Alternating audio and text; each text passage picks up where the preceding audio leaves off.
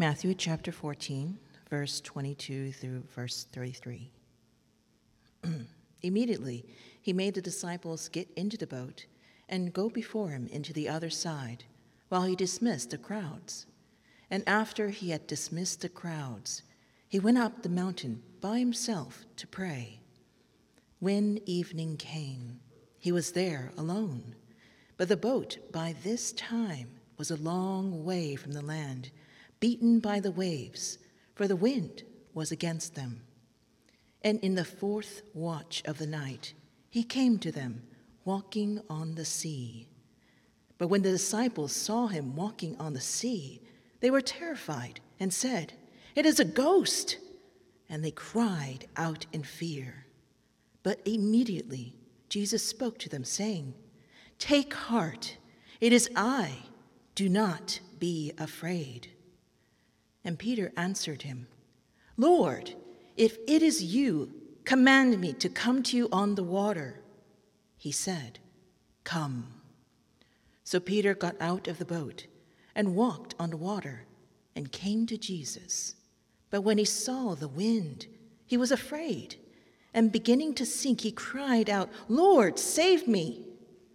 Jesus immediately reached out his hand and took hold of him, saying to him, "Oh, you of little faith, why did you doubt?" And when they got into the boat, the wind ceased, and those in the boat worshipped him, saying, "Truly, you are the Son of God." The word of the Lord. Thanks, Joelle. So we are beginning a brand new sermon series this morning in which we're looking at various encounters with Jesus. When you read the Gospels, those are the historical accounts of Jesus' life. Every encounter with Jesus is remarkable, but some encounters are just strange. And these strange encounters come in a couple of different categories. Some stories are really familiar, and because they're so familiar, we think we already know what they mean. Other stories are just so strange, we know we have no idea what they mean. But all of these encounters we're going to look at in this series are strange in one way or another. So the goal in this series is to let the strangeness of the story wake us up to the reality of Jesus. Our goal in this series is to let the strangeness of the story wake us up to the reality of Jesus. Now, this morning we're beginning with a very famous story, Jesus walking on the water. Even if you don't know much about Jesus, this is one of those images that has just come down to us. So to talk about walking on water is a term that we use to talk about somebody doing something impossible. But when you go back to the original story and read it, what's going on here? It's a strange story. I mean, here's Jesus. He's walking on the water. The disciples think he's a ghost. And then you have this bit about Peter getting out of the boat and walking on the water. Also, I mean, what is going on here? Well, let me ask you a question. What is the most important thing in the whole world? Obviously, lots of things are important, but if you had to pick just one thing in which everything in your life should revolve around, one thing that if you have this one thing in your life, then your life will have meaning and purpose, but if you don't, you won't. Whatever it is, you're picturing something in your mind right now, maybe multiple things. And so part of the challenge is to figure out, well, which of these things is the most important thing? And whatever you're picturing, your neighbor's probably picturing something different. So does that mean that we all just have to figure this out for ourselves? Or is it possible that there really is one important thing that is the most important thing for all people in all times and in all places? Well, believe it or not, this story that we just read helps us with this question. So let's take a look at it and see three things this morning in this story. There's an uncontrollable person, there's an unsustainable project, and there's an unmerited power. An uncontrollable person, an unsustainable project, and an unmerited power. Okay? First, we see an uncontrollable person here. This story we just read comes immediately after another very famous story. Jesus miraculously feeds thousands of people. And these two stories actually go together. And here's why. Think about it. If somebody came into the world with power to end world hunger, how would you respond to that person? Because obviously, talking about important things, that's a pretty important thing. And obviously, Jesus thinks it's important too because he's the one who's feeding people here. But here's the problem. And you actually really see it in the Gospel of John, that as soon as Jesus feeds everybody, they want to make him king on the spot and begin a political uprising against Rome, like Viva la Revolution. The problem is they see Jesus with this power, and they want to co-opt Jesus and his power and bring him into the service of an agenda that they already have. The problem is wanting to get control over Jesus, wanting to make Jesus a tool or an instrument in some agenda that you already have for your life. So what does Jesus do? Well, that's where this story begins. Jesus sends his disciples across the sea in a boat while he goes up on a mountain to pray. And then it says, in the fourth watch of the night, which is between 3 and 6 in the morning, he came to them walking on the sea. Now, for us, walking on the sea is impressive. It's even miraculous, but not much more than that. But for a Jewish person, this is loaded with meaning because it's pointing back to the Exodus, the story of how God rescued Israel out of slavery in Egypt and brought them into freedom. How? Through the sea. And you see the Bible talk about this in many places. For instance, in Psalm 77, it's talking about God. It says, "You with your arm redeemed your people. When the waters saw you, O God, they were afraid. Your way was through the sea, your path through the great waters." Or in the book of Job, it's talking about God. It says, "God alone trampled the waves of the sea." Now, here's Jesus, and he's doing that. Friends, the point couldn't be any more clear. Jesus is the God of the universe who rescued Israel. In fact, when you go to the New Testament and look at the letter of Jude, Jude was writing to the early church, and in the beginning he's talking about Jesus. He says, "I want to remind you about Jesus," and then he just has this little comment that he inserts. Jesus, who saved the people out of the land of Egypt. He's explicitly saying that Jesus is the God of the Exodus. Jesus is the God of Moses. Jesus is the God of the universe who rescued Israel. Are you starting to see the point here? Who is Jesus? Is he someone who comes into your life with power, but that power is there to serve you in some agenda that you already have for your life? Or is Jesus someone who comes into your life with power, but that power is there to transform you according to an agenda he has for your life? This is especially important for us, whether you're exploring faith or even if you consider yourself a follower of Jesus. Because, look at the disciples. They were followers of Jesus, and yet they needed to learn what Jesus is showing them here. In fact, if you look at how they responded, when they see Jesus, it says that they were terrified and said, "It is a ghost." Notice their default response is not to say, "Oh, Jesus is the God of the universe." Their default response is to assign some other meaning, some other interpretation, some other identity to Jesus, but not to receive him for the reality of who he really is. Here's why this is so important for us. Who do you say that Jesus is? In our culture, the options are really endless. For instance, Stephen Prothero is a professor of American religion at Boston University. And you've probably seen him on TV because you know how when news shows want to do a story, they always bring in an expert to talk about whatever the story is about? When news shows want to do a story on religion in America, Stephen Prothero is one of the experts they call in. He wrote a book some years ago called American Jesus. And in the beginning of that book, he says that religion in America is a sprawling spiritual marketplace full of a huge menu of options. It's mix and match, pick and choose. It's all part of your own customized spirituality. And one of the interesting things he points out, really the whole book is about this, is how here in America, everybody, and not just Christians, but Hindus and Buddhists and New Age people and even secular people, everybody appropriates Jesus for whoever they want him to be. In America, in our spiritual marketplace, Jesus can be whoever you want him to be. So here in America, he goes through the list. He says, Jesus could be an ethical teacher. He could be a self-help guru. He could be a revolutionary activist. He could be a political mascot. In the spiritual marketplace, Jesus can be whatever you want him to be. But here's the problem with that. When you listen to real historians, people whose job it is to actually do the research according to established scientific standards, pretty much all of them point out the same thing. Really, it's two things they point out. Number one, that the Gospels, those are the historical accounts of Jesus' life, like Matthew, Mark, Luke, and John, and the letters of the Apostle Paul, historians consider these to be genuine, reliable historical documents. And as a result of that, they say that there really are facts, historical facts, that we can know about Jesus with a reasonable degree of confidence. That's what the historians are saying. So for instance, E.P. Sanders is one of the greatest historical experts on Jesus in the world. And by the way, somebody who describes himself as a secular Protestant. And I'm not really sure exactly what that means.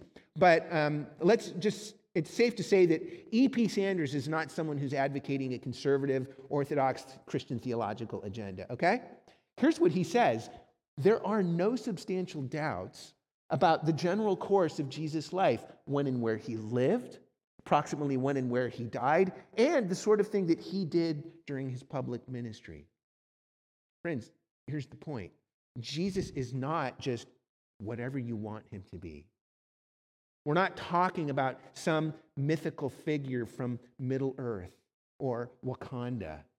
Jesus is not whatever you want him to be. And if you really want to come into contact with the real Jesus, especially if you're exploring faith, I would encourage you to pick up one of the Gospels and read it all the way through. Have you ever done that?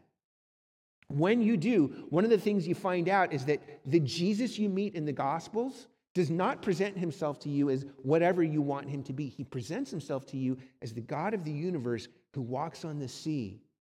And by the way, one of the other things we know historically is that from day one, the very first Christians were worshiping Jesus as God. That includes the guys on the boat, by the way, the ones who actually knew Jesus better than anybody else. Friends, I can't prove to you that Jesus is the Son of God and the Savior of the world. But the people who knew him best, that's what they thought he was. They encountered an uncontrollable person, somebody who does not bow down to their agenda, but who came with an agenda for their lives. And that leads to our next point. We've just seen an uncontrollable person, but secondly, we see here there's an unsustainable project. Because if we go back to our story, what's happening with the disciples when they see Jesus in the boat? It says that the boat by this time was a long way from the land, beaten by the waves, for the wind was against them.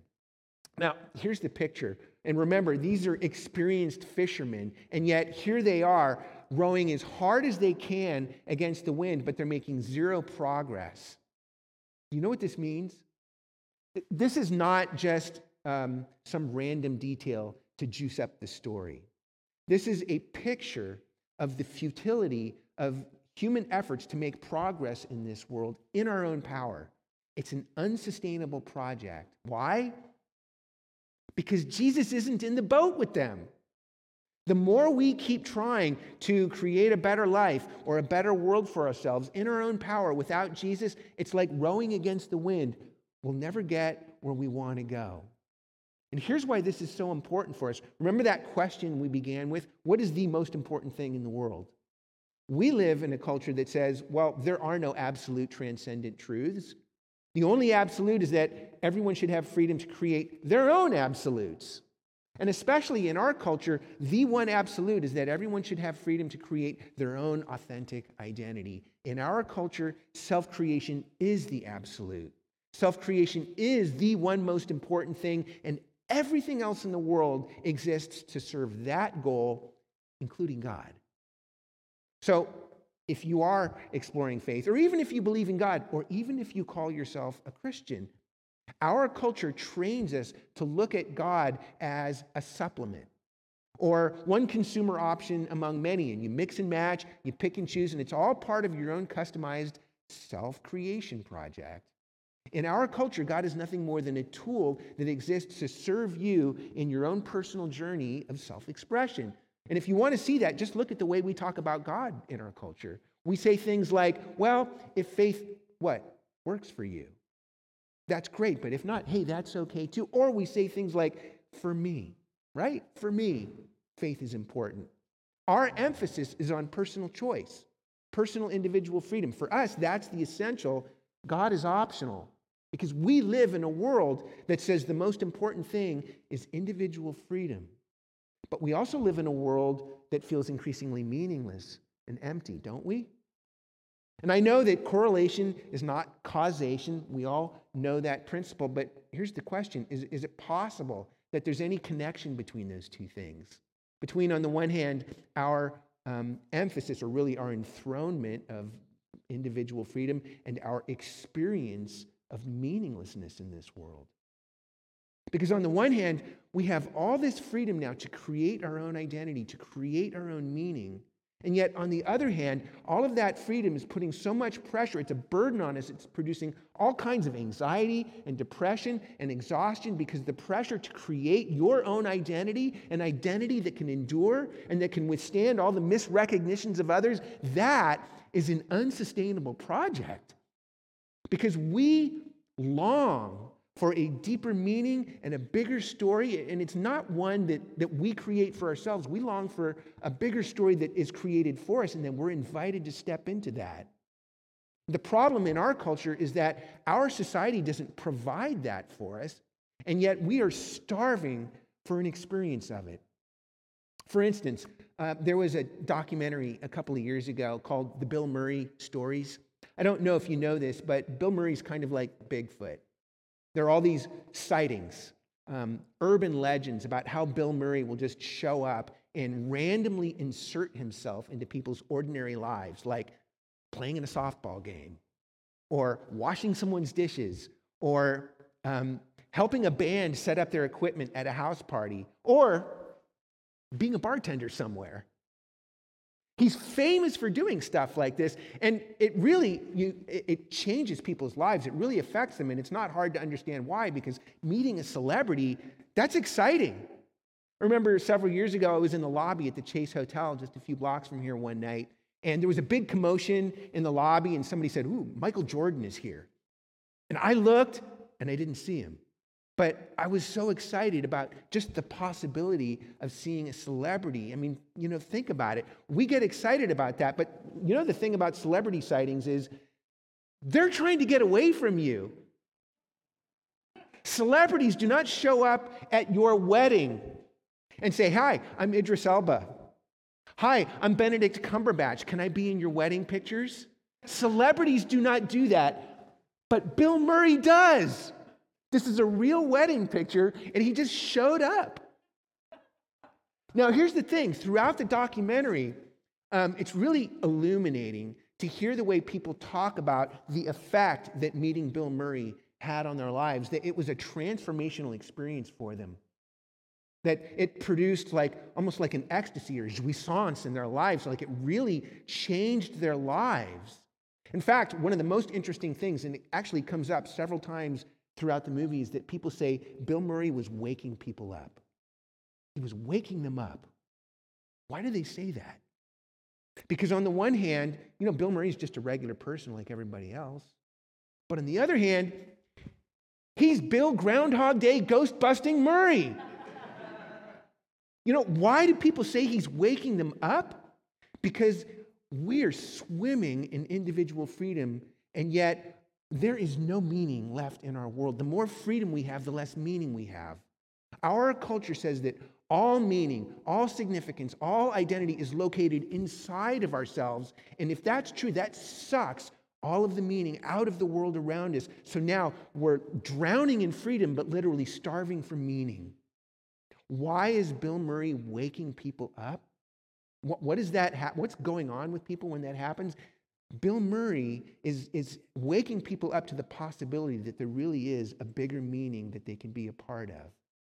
And here's the thing. I think it's beautiful that he would use his celebrity and leverage it like that in order to do that. for people. I mean, we really do need to be woken up to the possibility that there is a meaning out there that's bigger than us. But here's the thing, it doesn't have to be Bill Murray. I mean, a celebrity, it could be any celebrity, because again, in our culture, it isn't about the person or the thing. That person, that thing, that celebrity is just there as a tool or an instrument. It's there to serve you in your own journey of personal self-expression. But one of the big things this passage is showing us is that if we really do want to find that deeper meaning, that it does have to be Jesus.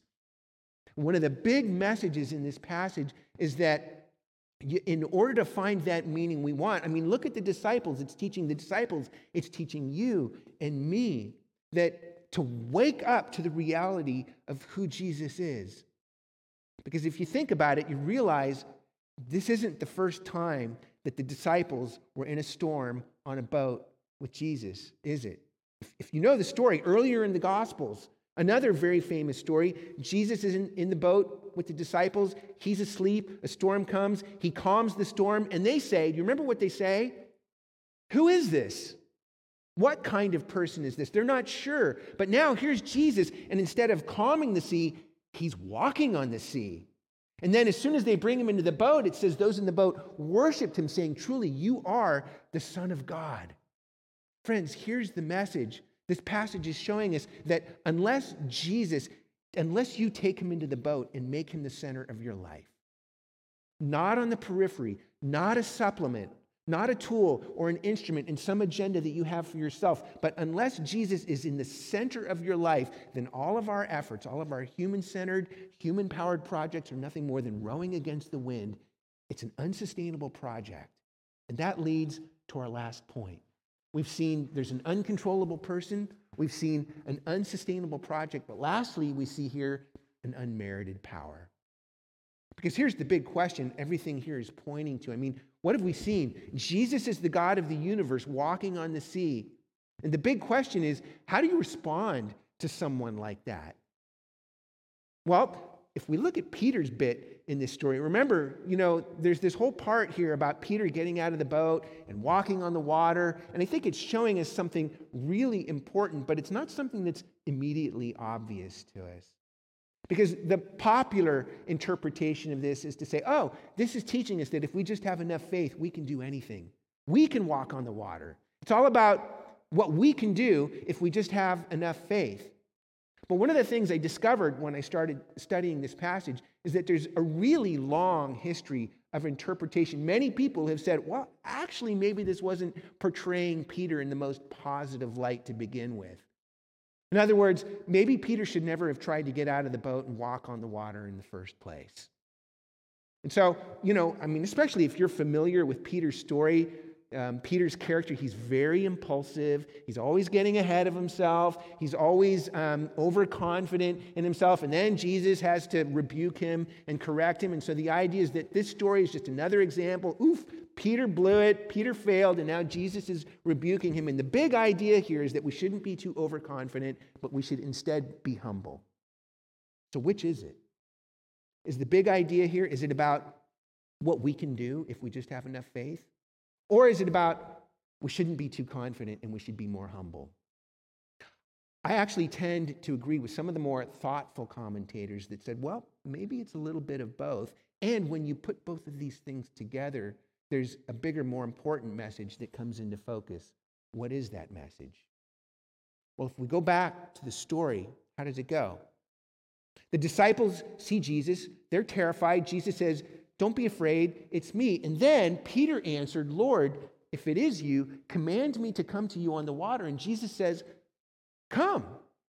Which right there, I think, is showing us that it wasn't horrible for Peter to want to get out of the boat and come to Jesus, because Jesus says, come on. But then Peter starts to sink. He's doing so well for a few moments, but now he's going down. Can you imagine how terrifying that would have been? I don't know if you've ever been to the ocean and gotten knocked over by a wave. It just picks you up and shakes you like a rag doll. It's terrifying. That's what's going on with Peter here. He's going down. He's sinking. The real message I think this passage is showing us is this, that it's not about what we can do if we just have enough faith. It's about the one who pulls us through when we don't. Because look at Peter. What does he say? When Jesus appears walking on the water, Peter says, Lord, if it really is you, command me what? To come to you on the water. He doesn't say, Lord, command me to walk on the water. In other words, it's not about Peter being all focused on doing something amazing and miraculous. What does he say? Lord, command me to come to you. Peter's focus is not on doing something miraculous and amazing. His focus is on Jesus. But then he starts to sink. Why? Because when he saw the wind, he was afraid, and beginning to sink, he cried out, Lord, save me. Now, how do you see the wind? Technically speaking, you don't. But the point's pretty clear, isn't it? Peter's problems began when he took his eyes, his focus off of Jesus and started looking at all the turmoil around him. And so the message here is what? Keep your eyes on Jesus, right? The message is when you're in the middle of the waves, keep your eyes on Jesus. But here's the thing. I don't know about you, but I don't always keep my eyes perfectly on Jesus. Newsflash for you here. I'm a human being. And even more than that, I'm a fallen human being in a fallen world. And I am far, far from being as holy and righteous and perfect and faithful as I ought to be. But Jesus is not. But what does Jesus do when Peter's sinking? It says, immediately he reached out his hand and took hold of him. That word literally means seized him or grabbed hold of him. Friends, it's not about what we can do if we just have enough faith. It's about the one who pulls us through when we don't, about the one whose grip on you is more powerful than the waves' grip on you. One of my earliest memories as a child was when I was about 5 years old. My family moved from Cleveland, Ohio to sunny Southern California. And my parents had enough of winter, I guess. But our next door neighbors, one afternoon, our next door neighbors invited us over to their house to visit. And they had a pool in their backyard. And they invited us to come swimming. So here we are. We show up with our towels and we're wearing our bathing suits. And my brother and my little brother was a year younger. He was 4 years old at the time. We're from Cleveland. We don't know how to swim. We've never been in a pool. And we certainly don't know how dangerous water can be. So here we are talking to our neighbors, and my brother walks over to the edge of the pool and steps down into the shallow end of the pool. But then, I guess he took a step too far, lost his footing, and slipped into the deep end and started to drown. And I'm sure what must have happened is that he started to cry out. I don't really remember. What I do remember is seeing my dad shoot across the pavement, leap into the pool, and pull my brother out. I have never seen someone move so fast or so powerfully. In fact, it was seeing my dad move with such force and power. That's what really frightened me, far more than the fact that my brother was drowning. I wasn't even really aware of that. I was filled with a sense of awe and also a sense of security and safety, realizing that all of that power in my dad could be leveraged for me at a moment's notice. Friends, when you're sinking, when you're drowning, when you're going down, when life is filled with turmoil, Jesus is the one who pulls you through. And the amazing thing about the gospel is that the way Jesus leveraged all of his power for you was by going into the ultimate storm of the cross for you. Because on the cross, the one who walks on the sea sank in the sea. On the cross, the one who tramples the waves went under the waves. Jesus went under. He was submerged. Jesus on the cross was lost in the storm so that he could pull you through the storm. And if that's true, then that brings us back to that big question we have. How do you respond to someone like this? This passage is showing us. You take him into the center of the boat and you worship him. And especially that means that you renounce your unsustainable projects, your agendas for your life, your control over your life. Because Jesus is not somebody that is here to center around you. Really, he's here for you to center everything around him. Have you encountered this uncontrollable person? Again, if you're exploring faith, I encourage you, pick up one of the Gospels, read it all the way through. Meet this Jesus who walks on the sea. He is not a tool to be used. He is the Lord to be worshiped. And have you renounced your unsustainable projects, your agendas for your life, your control over your life? Look at the one who wields all of his unmerited power on your behalf, going into the sea, into the storm in order to get you out of the storm. Take Jesus into the center of the boat and center your life around him, whose hand is always stretched out to pull you through. Let's pray. Father, we praise you this morning. You are the God who tramples the waves. You are the God who walks on the sea. You are the God who rescues your people, who does for us what we could never do for ourselves by your grace, by your power. And so, Father, this morning we pray that you would help us once again, yes, to fix our eyes on you, to surrender all of our self-salvation projects, self-creation projects, all of our unsustainable projects. But Lord, even when we fail in doing that, I pray that you would give us an ever greater experience of your power, your grace, everything that you leveraged on our behalf through Jesus, and help us to know that you are the one who pulls us through, and to surrender our lives to you again and again and again and again, knowing that even when we fail to do that, you are still the God who pulls us through. For we pray all of these things in Jesus' name. Amen.